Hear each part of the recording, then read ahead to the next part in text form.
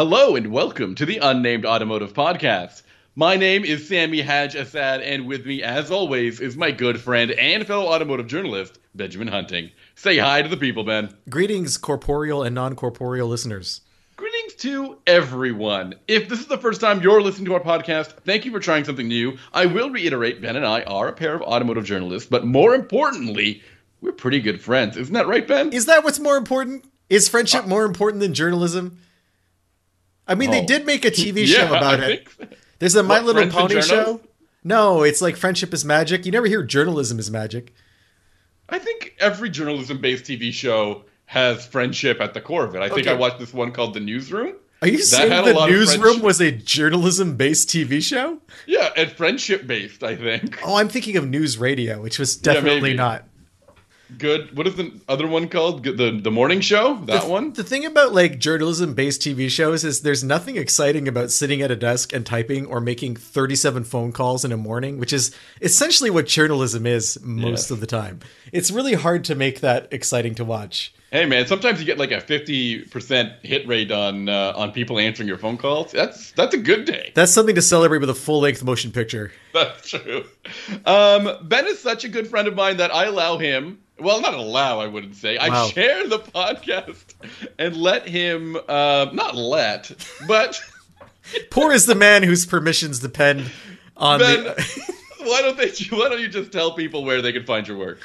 You can find my work at Motor Trend, at Car and Driver, at Inside Hook, and at Driving Line. And also, I currently have a Kickstarter going on for my new comic book. It's called Dead Air, and it's about a world where one day a year you can talk to the dead, and it moves back and forth between late 90s college radio and early 20 teens kind of adulthood angst and trying to figure out a mystery from the past through a group of friends who thought something that happened to them when they were in college was dead and buried, and it turns out to have a very different significance thanks to this technology. You can find it at deadaircomic.com. That's www.deadaircomic.com. It is on Kickstarter, and we have a couple weeks left in the campaign. And I know a lot of you have already supported us, and I really appreciate that. So that's my comic book spiel for today, Sammy. That's it for today? Come on, we're going to do it again later. It's perfect. We might. I really appreciated the last comic book that you put out, which is called Code 45. And I think if you like that, you're going to like this upcoming one too, right? I certainly hope so. You can find my work on the internet and in newsstands. You can find it occasionally in Car and Driver or Nouveau magazine, but I'm also at autotrader.ca and driving.ca. Ben, we've got some cars to talk about this week, man. Yeah, we're back on the car beat. After trying something new last week where we talked about Fast and Furious, which is honestly a topic of obsession for both of us. But This week we're back with cars. And I know, Sammy, you drove something that's new, something that's interesting, something that's, shall I say, grand? I did. I drove the 2024 Toyota Grand Highlander all the way in... Yes, sir. Oh, no. Where did you drive? Continue, please. In Hawaii. Okay, so how many Grand vehicles are on the market right now? There's Grand Highlander. That's one. There's Grand Cherokee. That's two. Yes. There's Grand Wagoneer. That's three. Yes. What else do we got? I think that might be all. But of those... two of them are what? Jeeps? And two of those Jeeps are names that have existed for conservatively decades. Yes. So along comes Toyota with Highlander, which no one had. They invented that on their own. And now it's Grand Highlander. A TV show or a movie or whatever. It was a movie. There could be only one. But now there's two. And, or a book, I think. And no, there was never a book. Trust me, it is not a literary classic. Although I do recommend the first Highlander. It's an entertaining movie if you want to see a man from Belgium pretend to be from Scotland, and then a man from Scotland pretend to be from Spain, but not even bother to do the accent. That is how they cast that movie. It was the 80s. It was a different time. And you're telling me Toyota watched this movie and we're like, yes, we shall name a car after this. No, we shall name two cars after this and create a branding problem. There was also a car called the Mustang Grande in the 70s. It was like a more luxurious version of the Mustang. Ooh. Yeah, it was kind of weird. They had a different roof line, I think, than most of the Mustangs ever. It's like early 70s, like 72, 73. I could be wrong on that. But yeah, Grand. So for me, it's always been a Jeep thing. It's just weird to see. I mean, there was also Grand Vitara. Remember that? Vitara? Grand Vitara, yeah. From Suzuki. But again, kind of an outlier. So Jeep I think there was a Ford Grand C-Max. What? Yeah, you not serious? North America. Wasn't there like no, never mind. All this to say, Jeep has kind of owned the Grand name for a long time. Here comes Toyota with its own interpretation of what Grand should be. How does it hold up? Because as I understand it, it's a three-row SUV, which both the Grand Wagoneer and the Grand Cherokee now are. Wasn't there also a Grand Prix? Grand Prix, that's right. Wasn't there also a Grand Marquis? Grand Marquis. What else is there? But what I'm saying is the Grand Prix and the Grand Marquis have been gone for a long time, yet the Grand Cherokee and the Grand Wagoneer endure. That's true, endure. What was the question you asked? Because I really spaced out while trying to remember the cars named after with the word Grand in it. I want to also point out that Wagoneer and Cherokee also exist without Grand, but Prix and Marquis I don't think ever did. Oh, I think there was a Mercury Marquis like in the 60s. Pontiac Prix! Come Pontiac on! Prix. Yeah, they were never like, no, we're not going to go full French with this name. We have to have half French, half English. Let's talk about this Grand Highlander. This is a car or a crossover, I think, that is a direct response to bigger SUVs in the market that have gained a lot of attention, and even some that haven't, particularly the Kia Telluride and the Hyundai Palisade. If you remember, I'm sure our listeners have heard us talking about these vehicles in the past, I don't know, 5 years. The Grand Palisade. And so these aren't grand in any way. They're big. They're very big. And they push the practicality of the third row in these three-row crossovers. I think another example of a really big three-row crossover that I think people really forget about is the Chevy Traverse. That thing has got a huge third row. And when you fold down all those seats, I'm pretty sure this thing can double as a cargo van. Like no one talks about the Traverse, and it's a shame because it's very useful. It's really not bad. So Toyota has decided that instead of making the Highlander a little bit more competitive with those vehicles that I just mentioned, that they'll make a whole new product called the Grand Highlander that may or may not cannibalize the Highlander sales, which are usually quite popular, and will utilize a platform and powertrain that we've seen in other Toyota products and Lexus products, and maybe some future ones as well. I have a question about the regular Highlander. Is there still a three-row version? There's definitely still a three-row version. So, I think it only comes in three-row version. I think you're right. So I'm a bit confused. It's not that they wanted to add a three-row Highlander. They already had that. And you and I are not fans of the Highlander's third row because it's, it's not small. Great. So the idea was just to make a usable three-row crossover, I guess? Yeah, and I think, you know what? We should have seen this coming a while back because a car that you're actually going to be talking about later, the Lexus RX. Spoiler alert, Sammy. For a generation or so, they offered an RXL. Now, as far as I remember, I might be completely wrong, but I think the RX and the Highlander share a little bit. Well, everything's TNGA now. I mean, regardless, it's hard to pick up. It's hard to pick up on what is branding and what's actual platform sharing. Anyway, but let's talk about that RXL for a moment. Oof. It had probably the least useful third row in existence, even worse than the I don't know Journey, Dodge Journey or something. Somehow Lexus took their most popular product and made it their worst product. Yeah, so I think we should have gotten the understanding that the three-row versions of their vehicles, while popular, I don't think were actually used as a three-row vehicle. They were used as a occasional third row vehicle, and probably more often than not, the third row was folded flat for extra cargo space, and everyone was happy with that. And I think that's true of almost every three-row vehicle that is not a full-size SUV like a Suburban or an Expedition or minivan. I think those are really the only three-row SUVs where the third row is regularly used. I think for most buyers who buy a three-row, it's the idea that they need to pinch hit every once in a while, whether that's because they're picking up their friends' kids in addition to their own kids after school one day, or whether it's grandparents who have family visiting and they want to be able to take the grandkids around. I feel like really that's the whole business model for most three-row vehicles. Well, yeah, so that's how we land at the Grand Highlander, which I think bridges the gap between a minivan, the Sienna in particular, and the Highlander. So I think this is something, actually it might not be bridging the gap. This should probably be a next step, at least in terms of how it's priced. above the Sienna. I don't know if The Sienna is already pretty expensive. It's very expensive and very practical, very useful. So are you telling me that the Grand Highlander is even more pricey? Oh yeah, I think so for sure. I'll tell you, it starts at. I had all this information, and you know how I work. It starts at a very reasonable $43,000, and it tops out at closer to $60,000.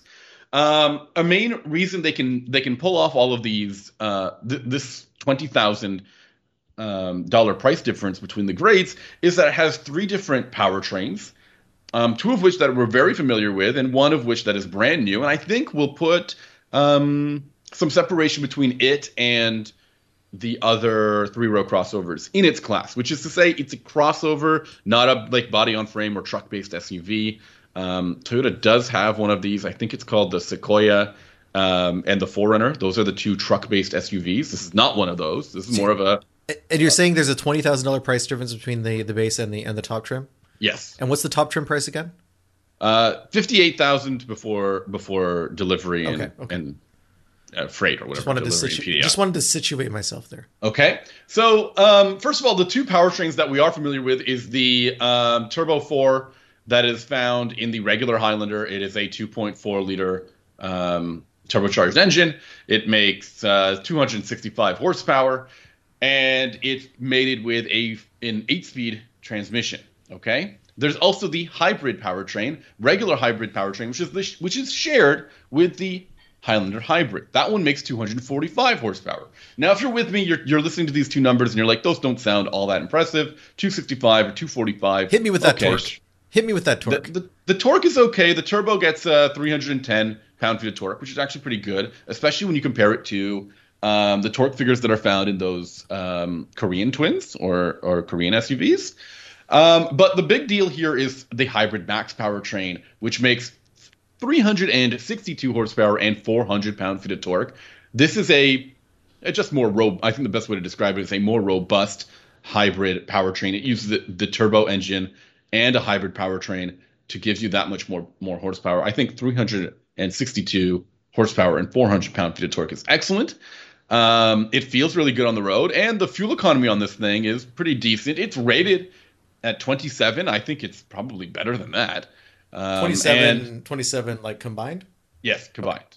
And I also found that if you're really concerned about your gas bills, the regular hybrid, man, you'll get 40 miles per gallon that easy. I think that's an easy car to get 40 miles per gallon with. Now, that 40 miles per gallon, am I going to get that when I have all three rows occupied? I don't know. Maybe that's the big difference. Maybe I was just driving it around with nobody else in it. In Hawaii, by yourself. Yes. So I think it is rated for 36 miles per gallon. I really do think that it's achievable to get a little bit more fuel economy in it. Okay, so you've driven the Highlander before.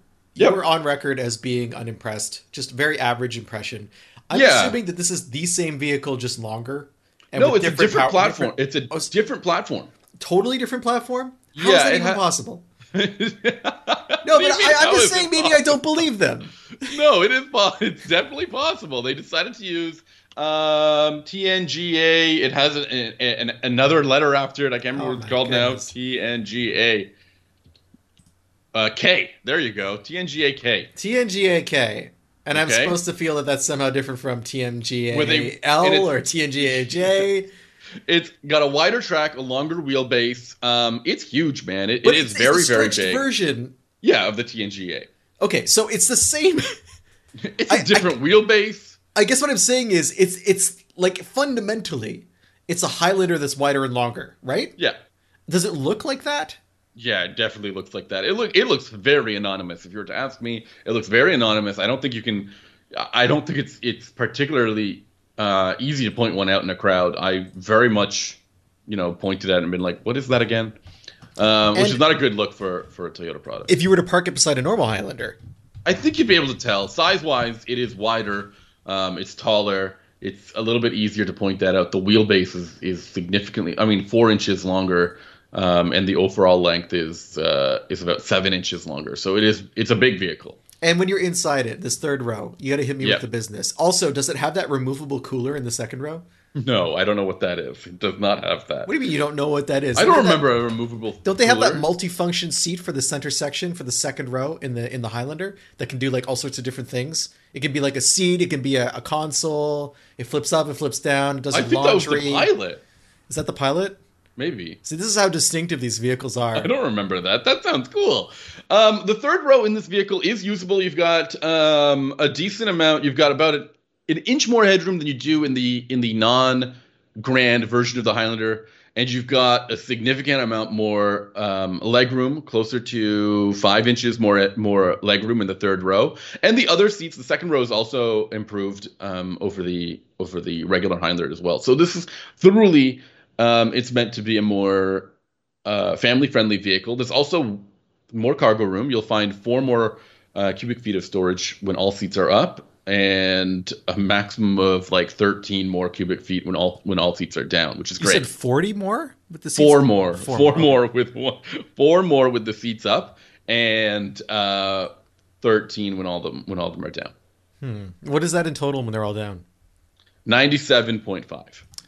90. So that's, I mean, good, I guess. I felt that it was very good. I felt it was good. There are some elements of the vehicle that I think need some assistance. Trim. This is not something that I thought Toyota was particularly shabby about, but the trim in the vehicle, the plastics, can feel fairly hollow and scratchy and cheap. I think it's the best way to describe them. I was not impressed. There are so many different elements of the vehicle that just seem flimsy, not high end, absolutely not high end. And I drove that $60,000 model. It just didn't feel like it was worth that much money when you look beyond the powertrain. And compared to the normal Highlander, do you feel the same way, or does the lower price point of the normal Highlander kind of mask some of that?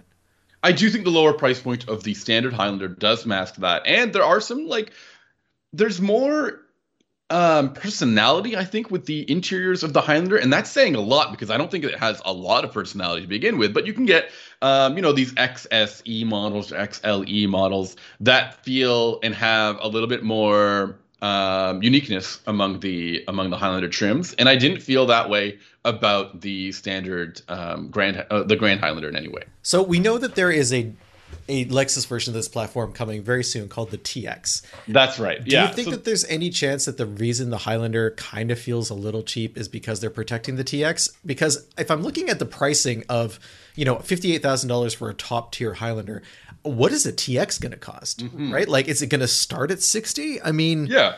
I think 100%. I think they're trying to protect the TX. I also think that in a way, I think that the Grand Highlander exists so that Lexus can have a very good 3-row. I think Lexus in particular has been struggling to get a good 3-row. Oh, for sure. Trying to cram it in the LX, which doesn't the work RX, because sorry, it has trying to cram it in the RX. Yeah, which was terrible. And then there's the LX, which is really not. I mean, so we've talked. It's not a family-friendly car. Right? No, it's very expensive. But also on top of that, we've talked in the past about how the LX tries to maintain the golden ratio thing that Toyota has for its off-road vehicles, wherein like the wheelbase of an LX hasn't changed since I think the Land Cruiser from the 90s. Like they've kept the same proportions. So while the rest of the segment has gotten larger and more roomy, the LX has kind of stayed the same, and that's not really worked in its favor.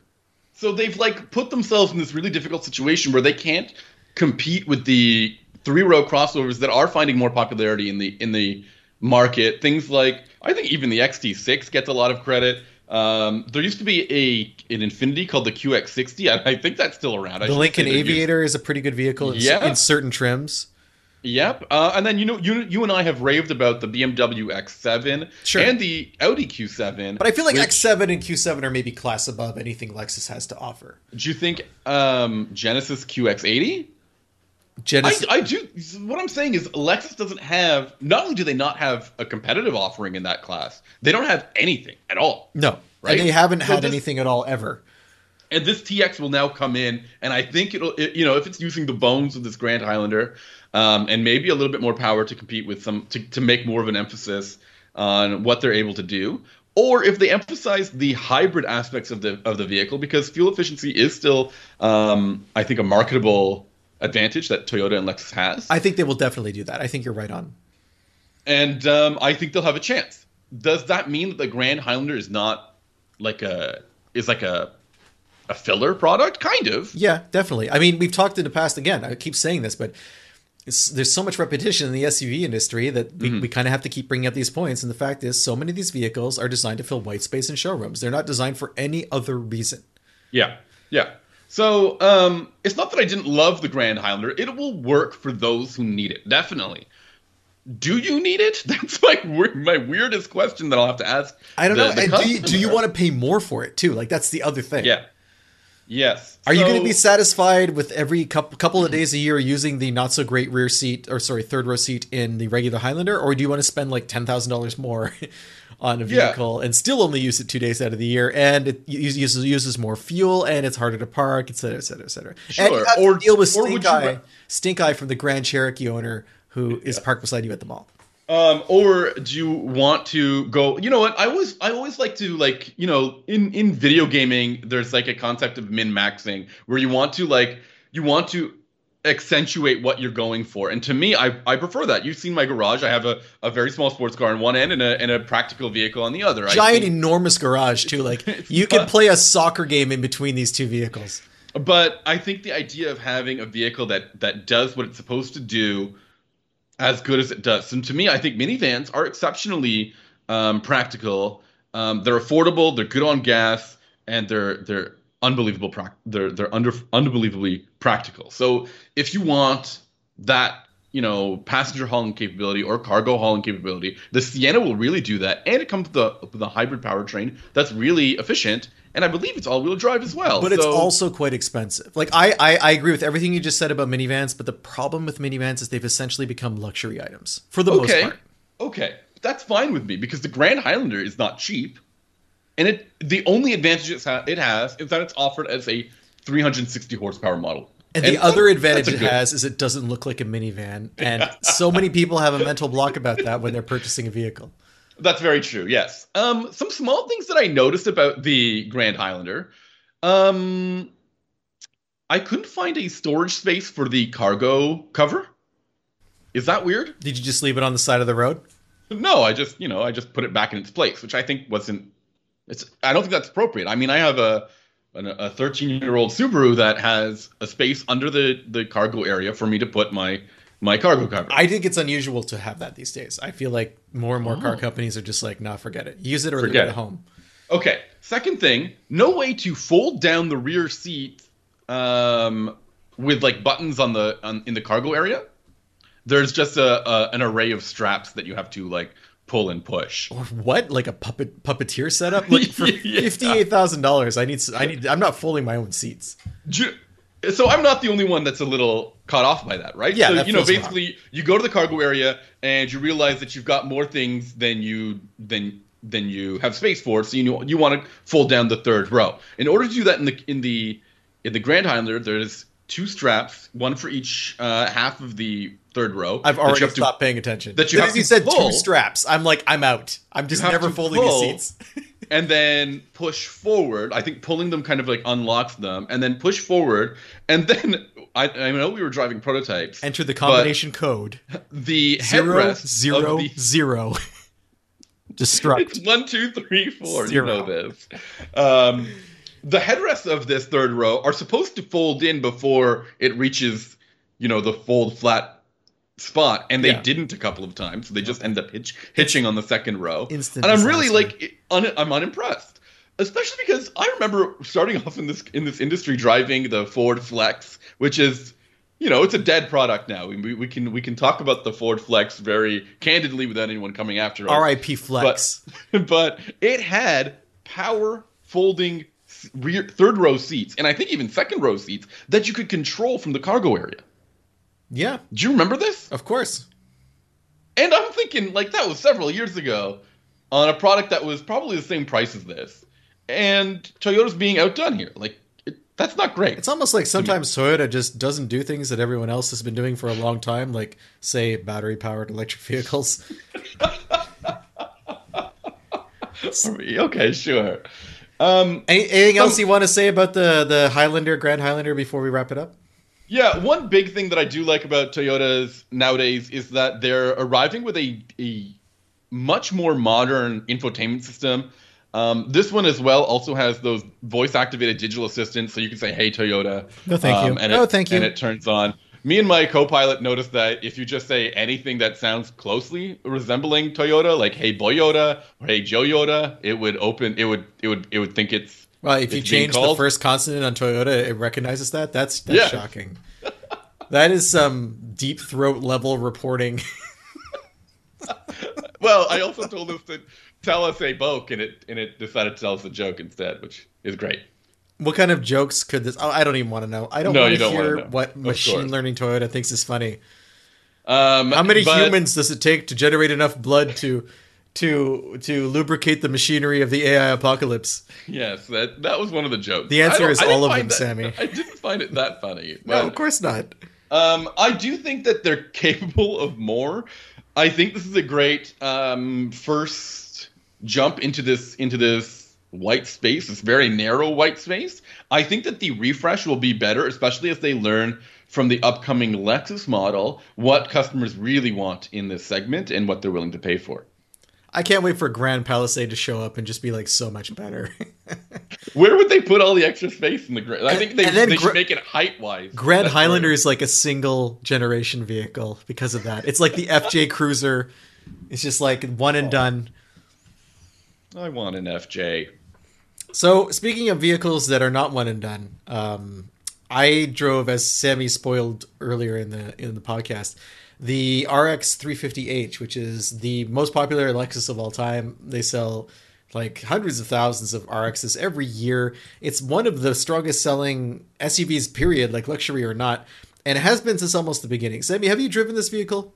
The new one, I haven't. I have it booked in a few weeks, and I have a model known as the RX 500h, which I think uses the same powertrain as this Grand Highlander, the hybrid max powertrain. Okay, so I'm not going to talk too long about this vehicle, but Why? We haven't talked about it yet. yeah, but it's really up to me, isn't it? Okay, fine. So the RX has always been uninteresting to drive. And that is by design. It is a luxury appliance. It was very good at being comfortable, quiet, being extremely practical, lots of room inside, etc., etc. And then, like, I don't know, 7, 8 years ago, it took a hard turn towards being style first, and they introduced a design language that was polarizing to a lot of people. It became a much more extroverted vehicle from the outside. The rest of the package, though, didn't really change. Aside from the kind of like the ill-fated extended L version, it still did everything it was supposed to do in pretty much exactly the same way. And I have to say, the 2023 model, it's a redesign, and it follows essentially the same playbook. It's more muted on the outside than it was in the past. Okay. But Lexus has kind of taken a why mess with perfection attitude towards this. Everything else about the Lexus RX is perfectly fine for the most part. It's still pretty comfy. It has a decent interior. It has a surprising amount of room in the second row and in the cargo area. I hauled a bunch of plants and stuff home from the hardware store. I hauled a bunch of stuff home from my storage unit, like really big, oversized, bulky items. All I had to do was flip the seat down, and it worked perfectly. I didn't have any issues with it. So I was impressed with that aspect of it. Like you pointed out, Toyota has been moving to better infotainment. The RX gets an actual touchscreen with no trackpad on the center console, so that terrible, borderline dangerous interface is gone. That's something to celebrate with this car. That is great, yes. But aside from that, not any real changes. Like, it's still, modestly luxurious inside. Like, it looks good, but it's not overwhelmingly spiffy. You're not going to be super impressed with the features, but you'll be happy with them. The interior materials are quite nice, but it doesn't blow you away. Like, if you were to put an RX beside any Genesis, you would instantly be able to see the extra effort Genesis has made at interior design. But you wouldn't be unhappy with the Lexus. You'd be like, okay, I get it. This is like, this is luxury. The Genesis is trying harder. It's kind of that feel. Like, it's hard to penalize them for it, Sammy. I think that's important to bring up. I think we've seen with Genesis and some other automakers that are really trying to push the concept of luxury cars requiring detail or detail-oriented design. And it feels like over the long period of time in which Lexus has seen success, they've been able to rely on the reputation for being well-built, reliable, and durable vehicles. For sure. This is a vehicle that, like, You Yeah. buy it because you're told to buy it. You buy it Yeah. because you don't really care about driving. You want something you're not going to have to worry about that has all the features that you need, and that other people will see the badge, recognize that it's a Lexus, understand that you made a luxury choice. It's very much a triumph of marketing. Like they've taken a very competent product and then given it a sheen and then polished that sheen year after year after year, and it's become like a self-perpetuating monster. Like this thing is just going to keep on selling. It's like in a sense the Fast and Furious movies in terms of popularity, but if Fast and Furious had just stayed like a movie about people who were stealing DVD players, like if they hadn't actually expanded the aspirations but it maintained its popularity, that's kind of what the Lexus RX is. I mean, I think that a lot of people bought the RX as one of their probably like their only luxury car purchase, and have been happy with them because it got them into the luxury car door, and it set the standard enough from a mainstream automaker or mainstream brand that made them feel comfortable and happy with their choice, and they could live with it forever. Like, yeah, and you can move up from a Toyota experience, kind of like a lateral move to Lexus in terms of you're already in the ecosystem, you're comfortable with it. It's a different dealership. They treat you a little bit better there. They're not super expensive. I mean, they don't even get super expensive. Like, I think that the turbo version of this car is in like the high 40s. That's something I kind of want to get into. I said turbo. I kind of got ahead of myself. But it hovers around like the mid to high 40s and then into the 50s. Like it's not excessive. I like that pricing. That sounds fair. Yeah, and the biggest change, if we're going to talk about change, is the engine. So Okay. The Lexus RX has always had a V6, and for the last long time, it's been a 3.5 liter V6, which is like kind of the calling card of pretty much most Lexus products. But for this year, it's gone Turbo 4 for the base model, and then the 350 is a hybrid version of a 4-cylinder car, and then there's the 500H, which has the same drivetrain as what you were driving. Yeah. So the one I drove is like right in the middle. It's 246 horsepower. This is the weakest part of the entire package. That's a shame. That's such a shame. Now, this is ostensibly the same general drivetrain that you can find in like the RAV4 and the Venza and other Toyota models that use the same kind of same kind of 4-cylinder plus electric motor kind of deal. It's the same powertrain that's in the Grand Highlander, 246. You said, right? Yeah. So did you drive that powertrain? Yes, I did. And what was it like? Like, I don't mean power wise. I mean, what was it like in terms of feel? It was a tiny bit rubber bandy. It was my experience. It felt like a CVT, even though I know that eCVTs are a bit different.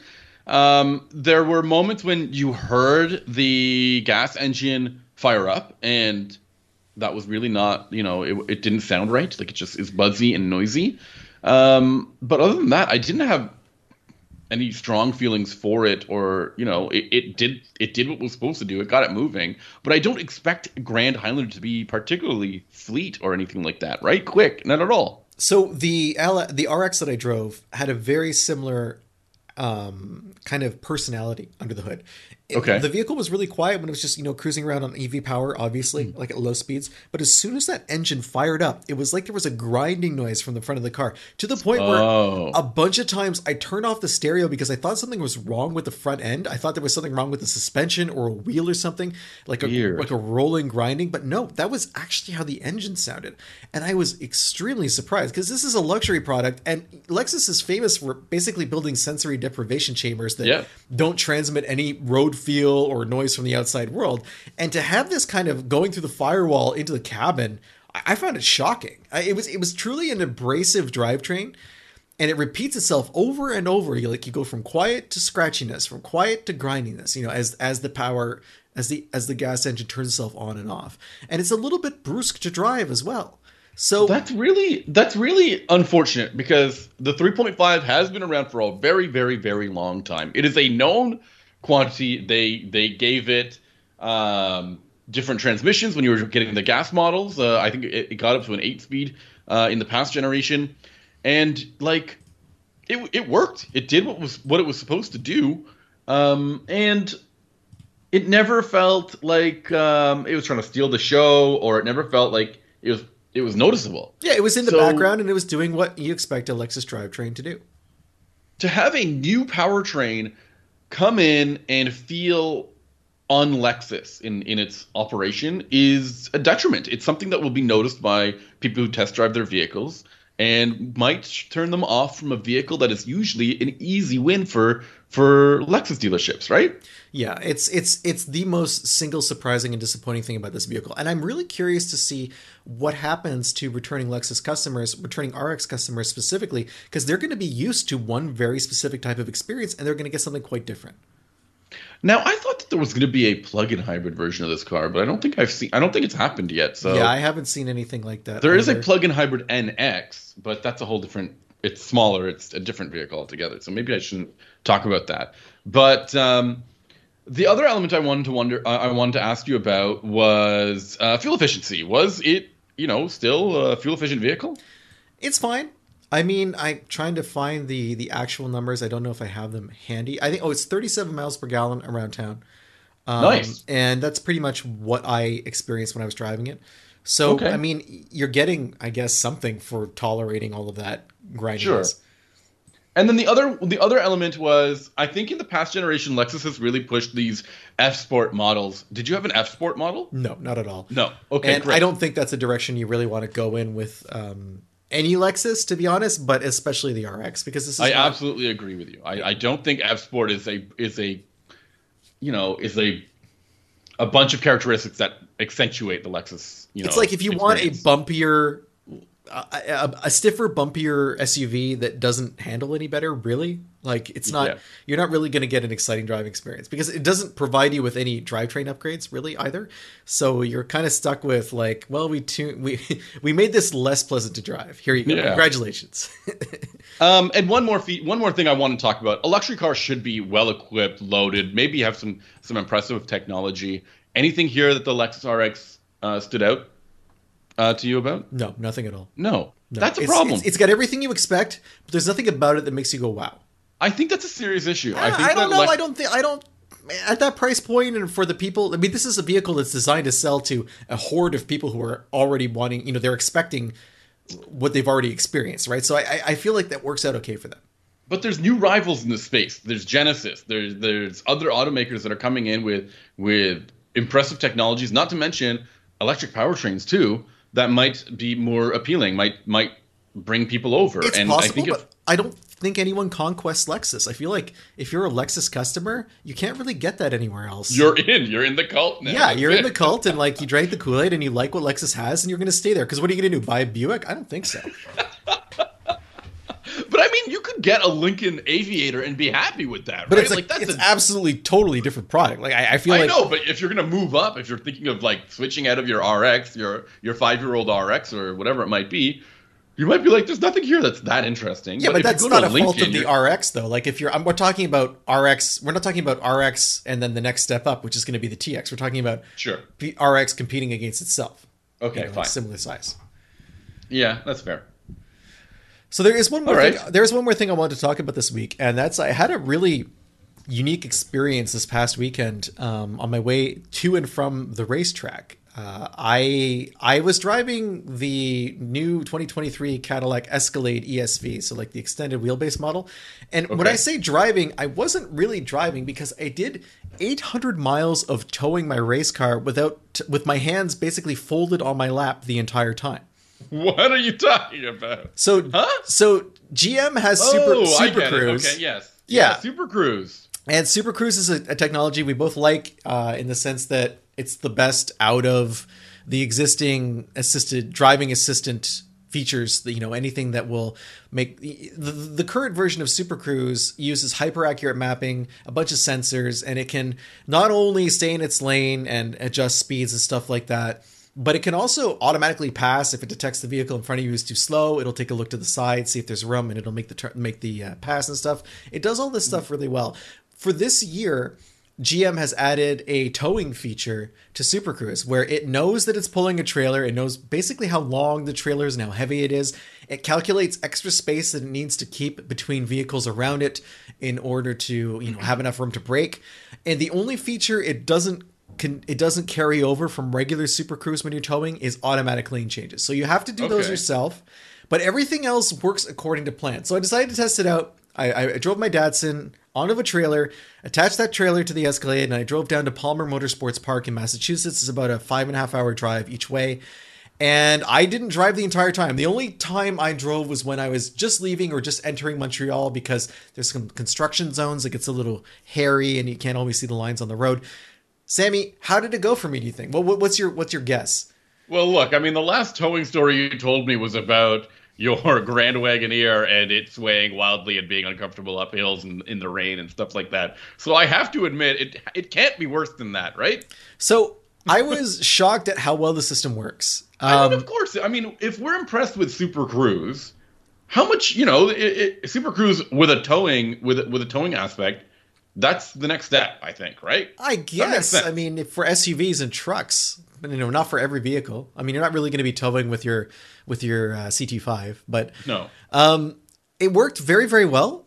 There were not very many instances where Super Cruise could not find lines on the road, and whenever it did pop up, this kind of issue, it's excellent at alerting you and letting you know that's happening. So for those who are unfamiliar, one of the best things about Super Cruise is there's a big green LED that's lit into the steering wheel at the very top.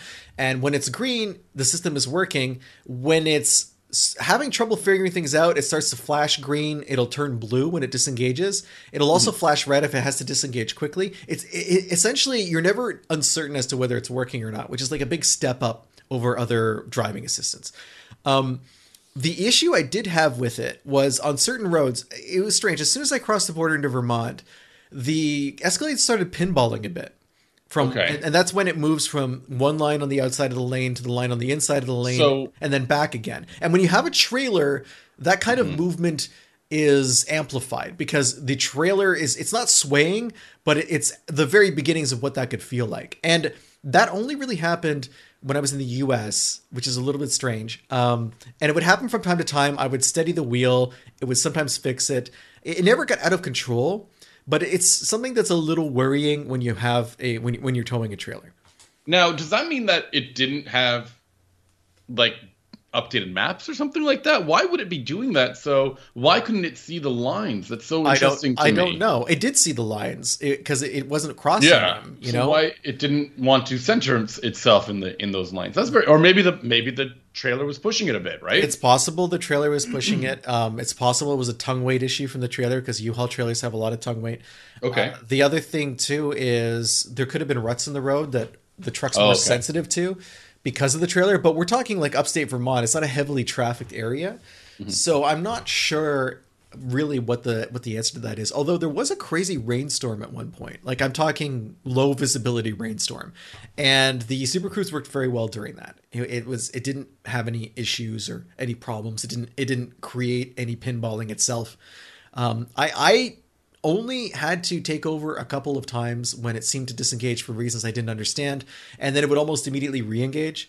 The only thing that I had to do differently for my own driving is I tend to signal a lane change on the highway when I've already initiated the lane change, which I guess is not the best behavior, because when you do that, Super Cruise thinks you're trying to pull it out of the lane without signaling, and it'll fight you a little bit because it's trying to keep you in the lane. It'll flash red, and then it will turn blue to let you know it's no longer on until you've completed the lane change. If you hit the turn signal first, it knows you're going to make the lane change. It doesn't fight you. It's smoother. And then you stop your turn signal and it recenters itself and it's fine. So I had to learn to do like the turn signal maybe a second or two before I initiated the turn for a lane change, just to avoid that kind of tugging from the wheel. Once I figured that out, it was just gravy. Now, this is something that I think, in general, Super Cruise is something that is fairly unique in the industry. I don't think there's a lot of other automakers that are keeping up with this kind of technology. I think a lot are trying to say that they can do it, but I don't think anyone does it as good as Cadillac has so far. No, and there's even systems where if you have like a tow hitch attached, it freaks out because it thinks someone's standing directly behind the vehicle, right? It can't. Yeah. There's some vehicles that have a lot of issues with rear parking sensors when you have a trailer attached, and the Cadillac knows as soon as you've attached it. Like it'll either automatically engage tow haul mode for the transmission, or it will suggest it. Like when you turn on the car, it puts a reminder on the dash that says maybe use tow haul mode. There's a whole series of checklists in the vehicle. There's a towing trailering kind of section of the infotainment, and you can run through a checklist to make sure you've connected everything properly. You can do a light test. You can figure out your trailer braking if you're so equipped.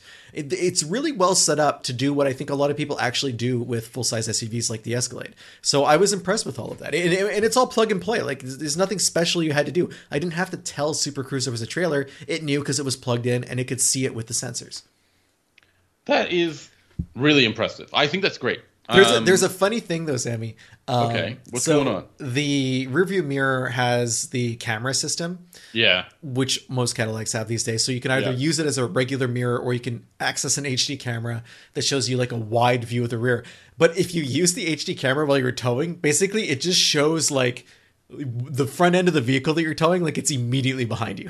Yeah, so it looks like you're being tailgated. It's totally useless. Like you can't use it at all. You can't see the trailer. It's just blocking everything. So with the regular rearview mirror, yeah, some of it's blocked by what you're towing, but you have a wider field of view. So I thought that was pretty funny. Cool. I'm impressed. I do think that more vehicles should have Super Cruise. I think GM should be doing way more advertising or marketing about Super Cruise. I think it's a fantastic product, and we don't even have as many mapped roads or highways in Canada than the US does. So, you know, it's impressive that even when we have limited access to that functionality, we're impressed. Imagine if you had all the mapped routes that are available in North America. That's amazing. For sure. And one thing that was interesting too is I know that in the past, Super Cruise used to shut down in construction zones.